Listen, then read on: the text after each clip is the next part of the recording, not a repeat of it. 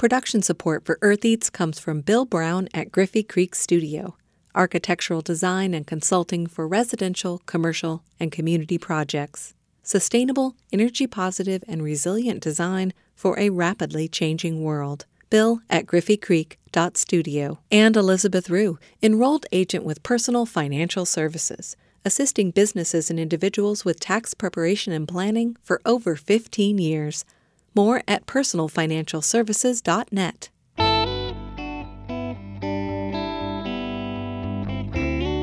From WFIU in Bloomington, Indiana, this is Earth Eats. I'm your host, Kate Young. So obviously traditional enchiladas are made with corn tortillas.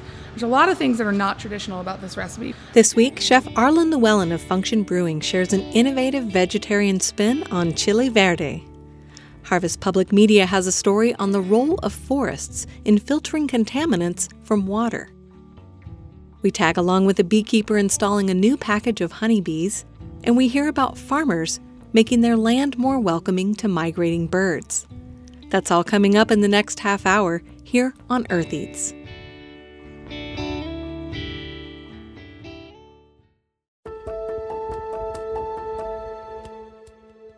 A new study shows that forests are really good at filtering contaminants out of water, but they're not catching everything. Harvest Public Media's Jonathan All reports that an agriculture-related pollutant is getting through, and climate change is making it worse. Two important parts of agriculture, fertilizer and animal waste, have a lot of nitrate in it.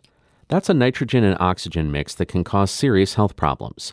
Ann Scheckinger is a senior analyst for the Environmental Working Group, a nonpartisan advocacy organization. She says even acceptable levels of nitrate in drinking water is a major threat. And many newer studies have shown that drinking water with levels of nitrate at just 5 milligrams per liter or more can cause increased rates of cancer, such as colon, bladder, and ovarian cancer, as well as birth defects. And if you think of the water cycle, nitrate is there. It's in rivers and streams. It's in the atmosphere. It's in rain. And as the number of severe storms and floods increase due to climate change, so does the speed of water carrying nitrate. The Yelton Spring in Missouri's Mark Twain National Forest is running strong. The cold, clear water is flowing rapidly out of a cave-like opening over rocks and fallen tree branches in what was a dry creek bed. Kelly Whitsitt is a forest hydrologist at Mark Twain. She says it's been a very wet spring. And surface-wise, it's from runoff into the streams during a precipitation event. You also have the subsurface influence where the springs carry water into the streams too. Whitsitt says this water is moving quickly into streams and rivers that leave the forest and end up further along the watershed to other rivers and into groundwater aquifers. Heavy spring rains are the kind of events Stephen Sebastian says makes water move too fast. He's a research hydrologist with the USDA Forest Service. He says he always knew forests were good filters, but wanted to figure out how good. Sebastian says when water enters a forest, either through rain or runoff, the soil, leaves, and trees absorb a lot of stuff, and it leaves cleaner than when it came in. But he wasn't sure how well it filtered nitrate, so he studied 21 years of data from more than 100 streams in 10 states in the North and Midwest. There were some particular short-duration events, rainfall or snowmelt events, when some of that atmospheric nitrate rapidly reached the streams, and those amounts were rather large. Sebastian says as there are more severe storms and floods, more nitrate will move through water unfiltered. Scheckinger with the Environmental Working Group says the study underscores the need to improve efforts to keep nitrate out of the water supply. So we really believe that implementing agricultural conservation practices like edge-of-field buffers or cover crops or grassed waterways could prevent nitrate from getting into drinking water and just getting into our water bodies in the first place. Scheckinger says it can be costly to clean nitrate out of drinking water supplies. Des Moines, Iowa spent more than $15 million removing nitrate from its drinking water. She says preventative measures are cheaper. And researcher Sebastian says his findings should be causing policymakers to ask some basic questions about forests, water, and agriculture. And if we can think about what we want forests to produce, how effective we want them to be in their production, and how much nitrate do we want to move through forests, this is where the information can be really important for folks. Policymakers' next step, Sebastian says, should be looking at the data and figuring out how to reduce nitrates entering the water system. Then he'll be able to look at the numbers a few years from now and see how well those changes are working. Jonathan Aul, Harvest Public Media. Find more from this reporting collective at harvestpublicmedia.org. Next, we join Chef Arlyn Lewellyn at Function Brewing for a vegetarian spin on a classic dish from Mexico. We are making a jackfruit and white bean chile verde, and then I'll show you at the end how to turn that into enchiladas if you want. This isn't something we normally do here. At Function Brewing, our menu is primarily soup, salad, appetizers, and dessert. I sort of describe it as light bistro food. Did I miss sandwiches? Wow. Soup, salad, sandwiches, appetizers, and desserts, and obviously beer. But in this particular situation, I was preparing this dish for the Community Kitchen Brunch fundraiser. They do them about once a quarter every 3 months. And they have a bunch of different local chefs making courses. You choose the item you would like, and you get a nice 3-course menu paired with Cardinal Spirits cocktails. The whole thing is $50, and all of the proceeds go to the Community Kitchen. Everything is donated. Yeah, this was a brunch dish I came up with for that. I was asked to make a vegetarian entree. I was thinking about how to make chile verde be vegetarian, and then I turned that into an enchilada. We served it with some sauteed peppers and spinach on the side, and then topped it with a poached egg. There was a course before it and a course after it, but in and of itself, it's a standalone meal in terms of getting all of your nutritional touch points in. Typically, chile verde is made with slow simmered pork. It's a really rich, delicious stew. The pork fat balances out the acidity of the tomatillos. I wanted to make a vegetarian version of it. I think the biggest component is to make sure that you're capturing the fat that would be coming from the pork normally. So we're going to be doing this with butter. Start with the vegetables that need to be roasted. Tomatillos are these goofy looking green tomatoes that come in a very strange looking paper packaging. What you do want to feel for is that you have a nice firm tomatillo beneath the paper. If it's mushy, just like a regular tomato, you're not going to want that. You'll want to remove the papery hull and wash the fruit well. It has a sticky residue that you need to remove. We're going to cut these in half onto a cookie sheet, baking sheet. Either you can put parchment on it or grease it, but you will want something because the tomatillos are going to put out some liquid, which would get pretty sticky. And we're just going to put the cut side down on the sheet. So the poblano pepper, cut the top off, and then we're going to cut it in half lengthwise and pull out the interior portion with seeds and ribs. Also put those cut side down. We're going to put them in an oven that's been preheated to 400 degrees and let them roast until the tomatillos start to brown, and then the skin puffs up off of the poblano peppers. I would start checking it at about 20 minutes. After roasting for 20 minutes at 400 degrees, Chef Arlyn pulled the tomatillos and poblanos from the oven. The tomatillos gave up a lot of liquid, and that's great. We'll capture all of it. We're going to use the whole component. And then I said the skin has started to brown. And then some of the skin on the poblanos has popped off. So any portion where it has popped off, we'll just go ahead and peel it off. Don't stress about it. If you can't get it off the whole pepper, not a big deal. We're also just going to roughly chop this up. We will be blending this later. So we're going to start with a whole onion. We're going to dice them up. Don't worry about it being perfect. Again, it's going to be blended later. So we just want them to be in small enough pieces that they're going to cook thoroughly. So we're going to put these onions in a soup pot with 3 tablespoons of butter. And I started out at medium-high, but once it comes up to temperature, we're going to lower it down to medium-low. We are not trying to caramelize these onions. We want them to be fully cooked, fully translucent, but without that caramelized flavor. So once we've sweated out our onions with the butter, we are going to add to this our tomatillos and our peppers. We're also going to add 2 cups of water. We're going to loosen up the onions from the bottom of the pan. And then we're going to put a cover on this and just let this simmer medium to medium-low heat until everything gets really tender and it starts to reduce a little bit. While this is simmering away, we're going to chop up a cup of cilantro. Once this simmers away and starts to reduce a little bit and everything gets tender, we're going to go ahead and add the cilantro to it. And we're just going to go ahead and blend this up. I'm using an immersion blender, but we could transfer this in batches to a blender and do it that way. Blend until you reach a nice salsa texture. No big chunks, but it doesn't need to be velvety smooth. So to this, I'm going to add some jackfruit. I'm using canned jackfruit. You can buy a whole jackfruit in the grocery store, or you may need to go to a specialty market. But I don't recommend it for the faint of heart. Based on whether or not it's less ripe versus more ripe, you get an entirely different product that can be very fussy to process down. And you also end up with a very large volume because jackfruit are not tiny. I personally prefer to just pick up a can of jackfruit if I'm just making something at home. And the jackfruit in a can is typically pretty minimally processed. In this case, we just have, jackfruit water, salt, and lime juice in this can. At this point, you might be asking, what is jackfruit? Jackfruit is a large, tropically grown fruit, typically used in South and Southeast Asian cuisines. It has a thick, rough outer skin, and the inside can be soft and fruity when it's very ripe, or firm and more neutral tasting when it's underripe. And it's become popular in the last several years because it has a relatively neutral flavor, but it has a very chewy, meaty, somewhat stringy texture, which is a great textural substitute for pork or pulled chicken. If you put it in a dish that has a very strong flavored sauce like barbecue or in this case Chile Verde, it's a great substitute for meat. Interior texture of it reminds me a little bit of like canned bamboo, and then the exterior gets into more of these little fine shredded feathery pieces that definitely look very much like pulled pork or pulled chicken. So we want to drain the can. It has a very delicate flavor. It's a little tart from the lime juice in here. Kind of reminds me a little bit of a canned artichoke or hearts of palm in texture and in flavor. Brands do vary in terms of how tender the jackfruit is in the can. So you do want to try it. If it's still very firm, then you're going to want to let this simmer longer. So in this case, I'm just going to let this simmer for about 10 minutes in my Verde sauce. So once we've chopped it down to a nice porky looking texture, we add that to the Verde.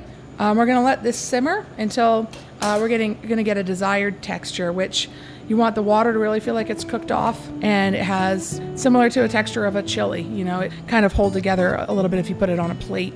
So we're going to simmer it with the lid off until we get that texture.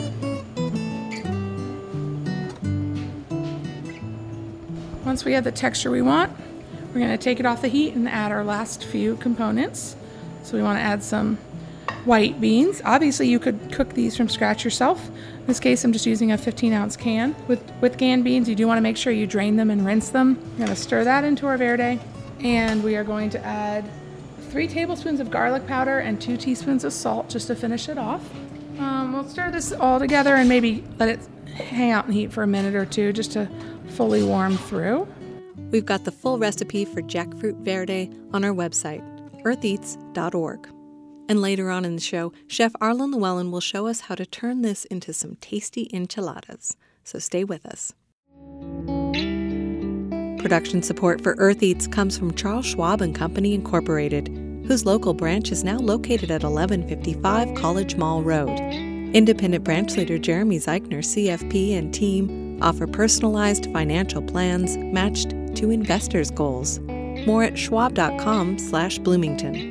And insurance agent Dan Williamson of Bill Rush Insurance, offering comprehensive auto, business, and home coverage in affiliation with Pekin Insurance. Beyond the expected. More at 812-336-6838. And Elizabeth Rue, enrolled agent providing customized financial services for individuals, businesses, and disabled adults, including tax planning, bill paying, and estate services. More at personalfinancialservices.net.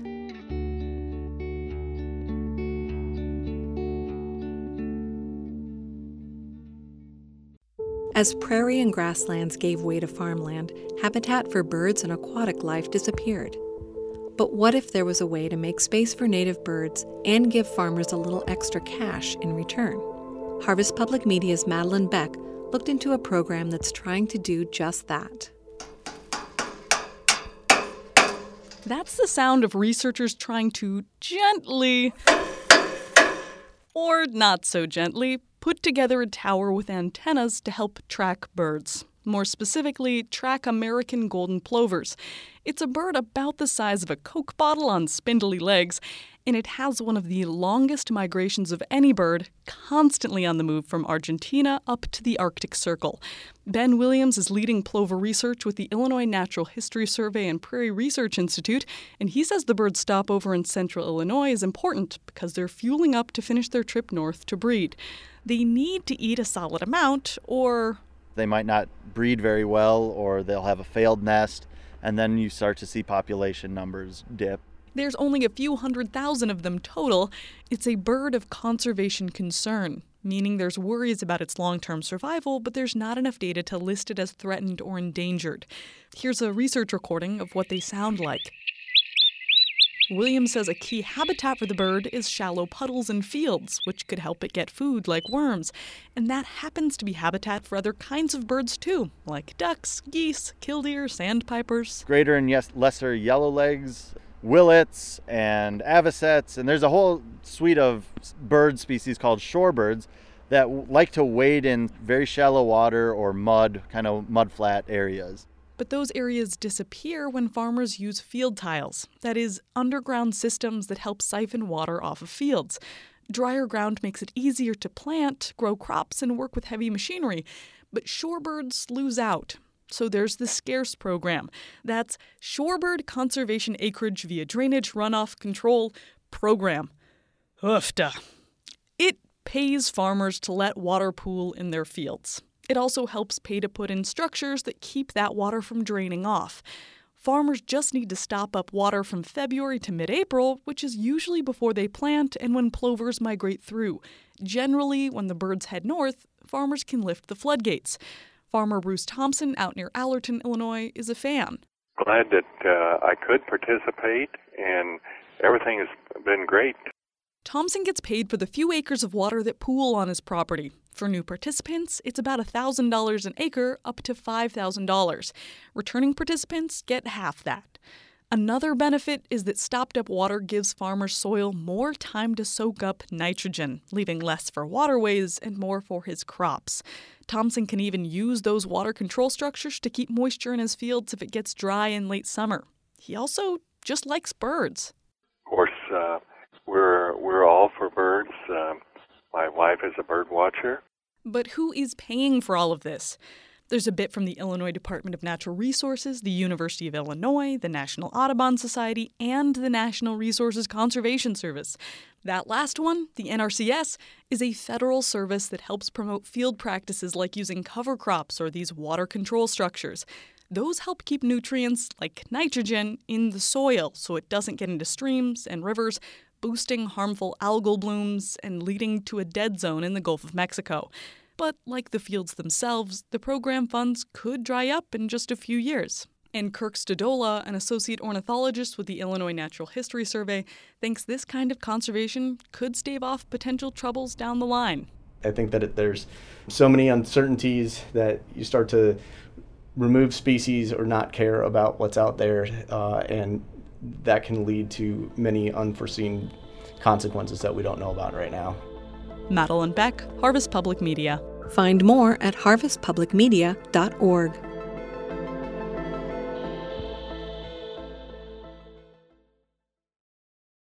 I'm a relatively new beekeeper. This is just my third year with Backyard Bees. And I just installed new bee packages last weekend, so I was inspired to share this story from a couple years back. Bloomington beekeeper Mike Bennett takes us through the process of picking up and installing a box of new bees.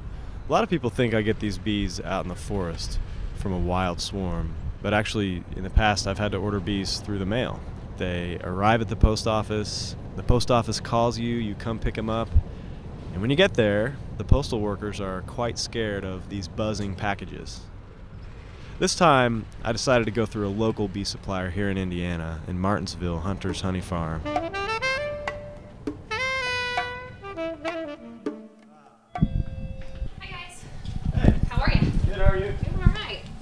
Yeah. All right, how many packages did you guys get? Just one. All right, Jody will check you out up front, and I'll meet you outside. What's your name, hon? Okay. It's a 3-pound package. Each package contains approximately 9,000 bees. There are 3,000 bees per pound, and then there's also one queen in a cage waiting to be released.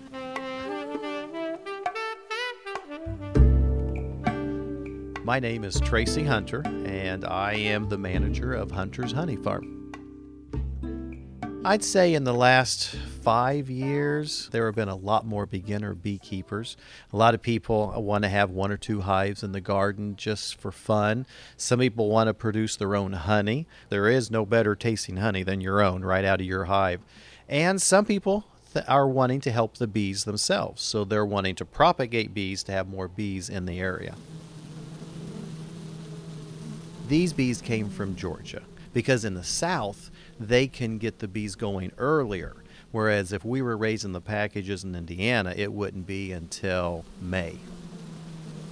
So the beekeeper then is going to take those bees back to his hive. It could be either a brand new one or it could be one that died over the winter, but it's going to be empty of any other bees. And he's going to shake those bees into his hive. The queen is in that cage. She is contained in there by a cork. So the beekeeper will remove that cork.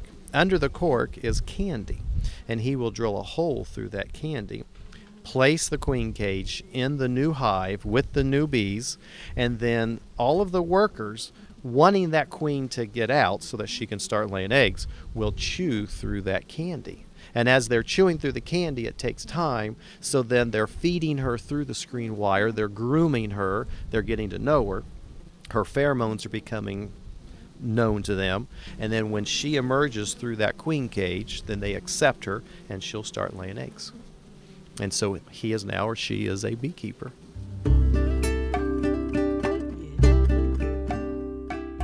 Are my bees okay in my truck? Let me see your truck. I mean, I got the window open, and I don't think... They should not be in the cab.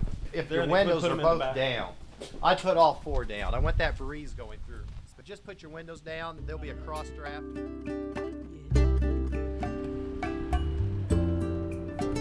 So it depends on who you talk to. Hunter's Honey Farm said 24 hours they should be put into the hive. I'm going to get them in the hive right away. If for no other reason than to make sure the queen is alive and well. I want to open this package up and make sure she's alive. Otherwise, the colony is totally doomed. Without the queen and no comb and no brood and no ability to make a new queen, every bee in this hive is dead. Time to go put them in the hive.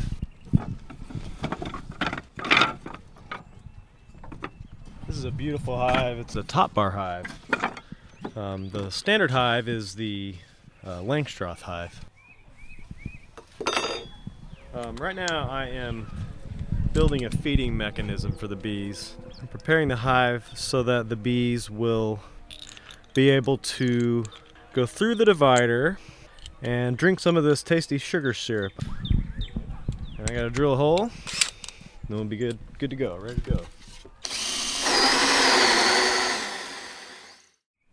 Now you'll notice that the bees will only have one entrance right now, but I'm going to further reduce the circumference of that entrance because I want the very limited guard bees that are in this really small colony right now, they'll have less work to do because there's less area to cover to keep out the bad guys, which are wasps, yellow jackets, other honeybees that simply want to come in and rob. See her in there? She's a little small, but she's alive. Okay, this is a part you may want to back up. I'm going to dump them in.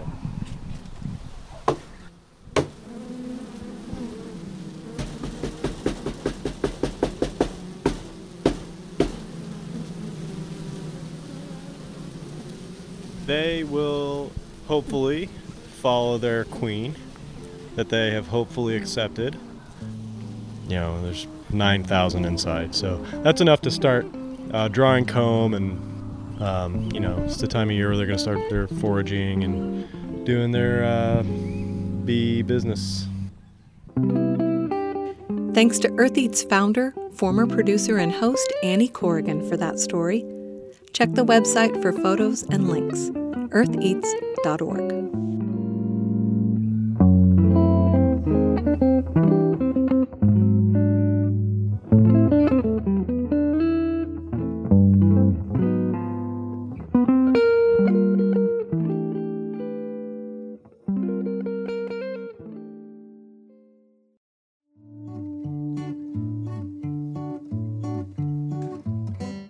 We're back with Chef Arlyn Lewellyn, and her verde is complete. This is the finished product, a nice thick verde with the white beans and the jackfruit already incorporated into it. You could just serve this as is in a bowl with maybe some rice, avocado, or cheese, but we're going to make some enchiladas with it. It's onto a greased baking sheet or a parchment lined baking sheet. I'm going to place a couple of tortillas. And these are flour tortillas? They're flour tortillas. So obviously traditional enchiladas are made with corn tortillas. There's a lot of things that are not traditional about this recipe. We've already deviated from the traditional pork chile verde. Visually, we're taking up maybe a quarter of the surface of the tortilla with a mound of jackfruit.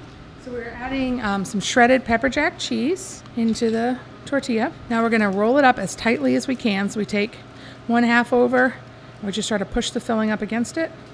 We tuck the tortilla in, and just roll it as tightly as we can. And then we're going to top it with some more cheese, because who doesn't love more cheese? Because I want that crispy texture, I don't want to pack them into a pan, which is what you would typically do with enchiladas. You would dip the tortilla in a sauce, you'd fill it, and then you'd take like a lasagna style pan, 13 by 9 inch baking pan, and just pack them with enchiladas. So in this case, I've got 2 tucked together because they're going to be served together.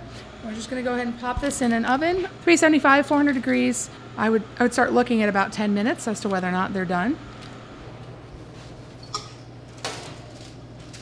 Oh yeah, so the cheese is nicely browning, and the interior filling is starting to simmer and bubble a little bit. So that is what we're looking for.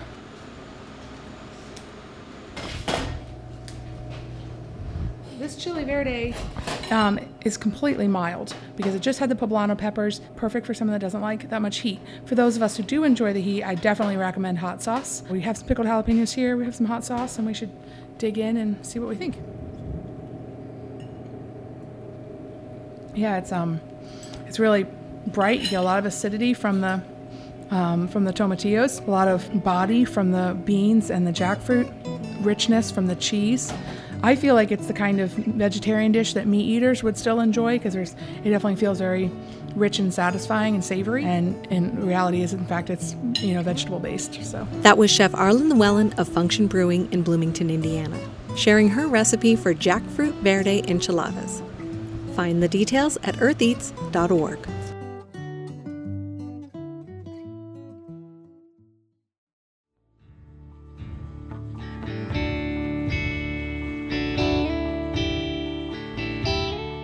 That's all for this week. Thanks for tuning in. Thanks also to the Earth Eats team, including Eobon Binder, Chad Bouchard, Alex Chambers, Mark Chilla, Taylor Killo, Josephine McRobbie, Daniel Orr, Renee Reed, the IU Food Institute, and Harvest Public Media.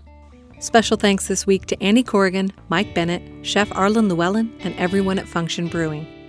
Earth Eats theme music is composed by Aaron Toby and performed by Aaron and Matt Toby. Our executive producer is John Bailey. I'm Kate Young, and I produce the show. We'll be back next week. Production support comes from Bill Brown at Griffey Creek Studio, architectural design and consulting for residential, commercial, and community projects. Sustainable, energy positive, and resilient design for a rapidly changing world.